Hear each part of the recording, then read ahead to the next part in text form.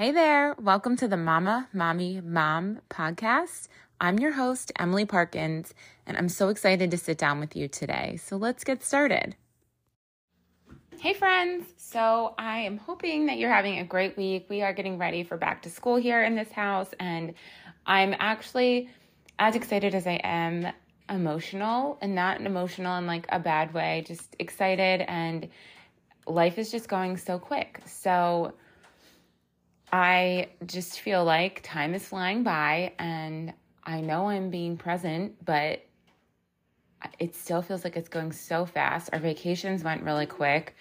The summer went really quick. I feel like we just celebrated Christmas, and it's going to be Christmas again here in 4 months. I am really going to miss my son being home with me. If you can hear him in the background, I'm going to miss his company, like just all of it. So anyway, I am excited and emotional, and that is leading me to feel like, you know what, I need to clean out the house and really focus on resetting and making space and making sure that we have room in our house for the change of seasons. And I've done a couple episodes on this already, but today I want to give you some tips for decluttering. So here are just some 5 basic tips that have worked for me as I've gone through decluttering my home and getting rid of things and just making space, because I think that when things are just cluttered, it really clutters our mind. And even if it's something that you might use one day, like putting that in a spot will help. Like if you can look around your home and see some space in your home, that's a big deal. So here are my 5 tips for decluttering. And the first one here is huge for me because I am an emotional person. I get attached to things. So this one's a biggie. It's having no emotional attachment to items. So things like toys, clothes, anything that like is like an item that isn't really a sentimental item, like something that's just taking up space that you can't use or you won't pass down. I do like to keep certain things, like I have bibs from my kids from when their first Halloween, their first Christmas, their first Easter. Like I saved them, and I'm thinking that that's something nice that I can hand down to my kids one day. They don't have a lot of use. They're in good shape, and I just feel like that might be something that they will enjoy one day. I save, like when it comes to kids' artwork, I save only the things with handprints or handwriting. And I don't save all of the handwriting. I just pick and choose which handwriting to save. And I have bins for that stuff, that clear bins in all of their rooms, and I just put all that stuff in the bins. I'm not talking about getting rid of like china or something that was like handed down to you that's like a family heirloom, unless that's like something that you feel like you could get rid of. Just things like baby toys. If you have older kids, like we didn't even touch our baby toys after we had our 3rd baby.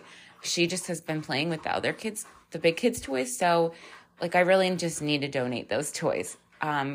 Things like that. And so just like trying to remove your emotional attachment to things that don't really have an emotional piece to them. Like you look at them and you think of your baby, but chances are you look at everything and think of your kids and their whole life. So you probably don't need to keep the like building block set that they had when they were a year old.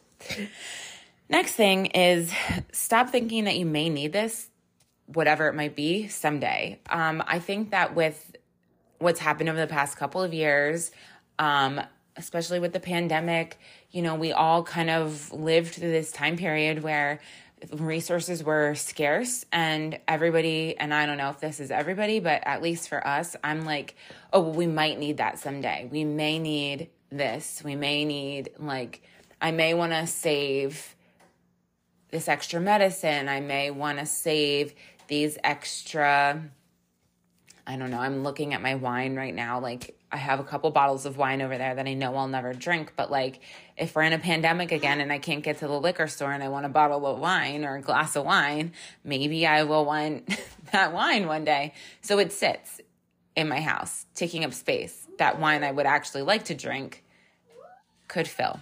So anyway, it's stuff like that, like you're not gonna need, that you won't use. Like, you don't have to be in this scarcity mindset. And I'm not saying waste things, but like if it's been sitting in your house for 3 years, you're probably not going to use it. So maybe it's time to get rid of it. And I was going through my medicine cabinet last night and I was like, wow, I don't even use Motrin, Tylenol, Benadryl. I don't use I haven't used, I had like old Aveeno oatmeal bath stuff from when I had really bad poison ivy when I was pregnant with Haley, my second daughter, like my second child.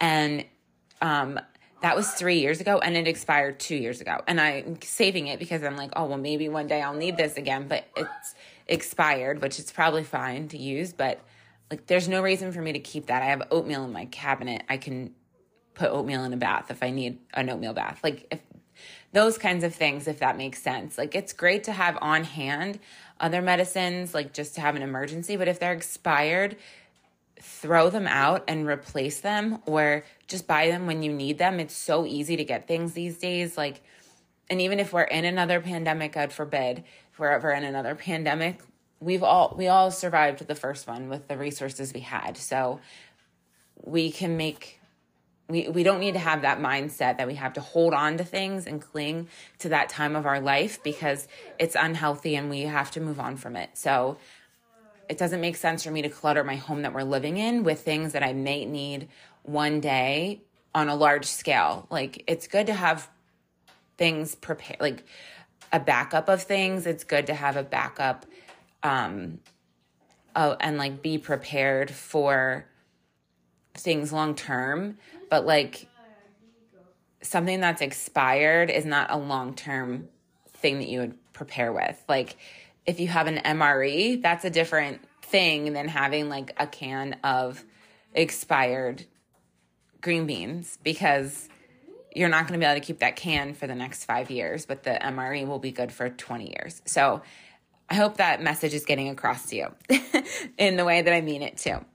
The next thing is something that I thought about yesterday as I was going through my girls' room, and I was feeling so overwhelmed because they share a room. They have so many clothes in there, and I have really not spent much time going through the clothes since we've had Molly. So I have clothes. I found clothes in her drawer that were like from 0 to 3 months, 6 months, 12 months, 2T, like that were from Haley. It's just a mess. So I went through them yesterday and I made a huge pile of all the clothes that don't belong in there, that aren't in the girls' sizes. And I was like, I don't have to go through this today. That's really overwhelming. I already spent an hour and a half going through the clothes in the closet and reorganizing all of their current clothes. So I'm spreading it out between a couple days because it felt overwhelming to do all of that in one time. So that's my advice to you. Like, if it feels overwhelming, you don't have to do it all in one time. Especially if it's a room that you're not going to be in a lot. So what I did was I went through all of their clothes, and then I put all of the clothes that don't fit them, that are in different sizes, in a pile. And I'll go through them when I have time to go through them. They're in a spot in the closet, and I will just let them sit there until I have the time to do that. And normally that would bother me, but knowing that, the big part of it's done and their closet is organized is way more important to me. Another tip that I would suggest is finish one area before moving to the next. So a lot of times we can get distracted, and I do this when I clean sometimes. I'll see something in my family room and then go bring it into the kitchen where it belongs. And then I'll see something in the kitchen, but I won't finish my family room. So that's what I'm suggesting here. Finish a task. If it's your garage, finish your whole garage before you start another project. If it's your bathroom, finish your whole bathroom before you start another project. Don't start, every time you start another little task, it just gets even more overwhelming because you're not ever finishing anything. You're just having a bunch of stuff started. So finish before you start a new one. And then my fifth tip for you today is to bag and donate your items at one time. For me, I don't live super close to very many things, and we have a Salvation Army about 10 minutes away, and I normally drop all of our stuff off there. which is great, but I tend to let it all pile up. And I actually think that it's better that way, because when I actually see like a whole pile of stuff, I'm like, oh, I really need to get rid of this. So what I would suggest you do is go through all of your stuff, get all of it in a pile, find somewhere to stage it until you're ready to take it to donation, because taking it a little bit at a time is not going to feel as rewarding. At least in my opinion, it's not going to feel as rewarding as it would feel if you were going with all this stuff at one time.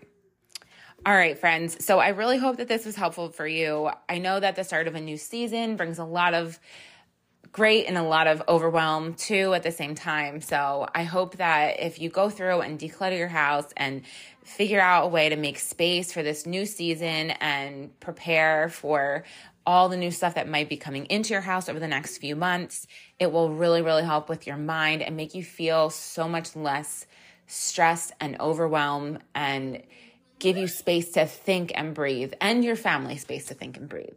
Have a good one, friends. Thanks so much for listening. If this content resonated with you, please share it on your social media, share it with a friend, and let me know what you think. If you tag me on Instagram and give me a review, I will maybe call you out in the next episode. Thank you so much, and have an awesome, awesome day, Mama.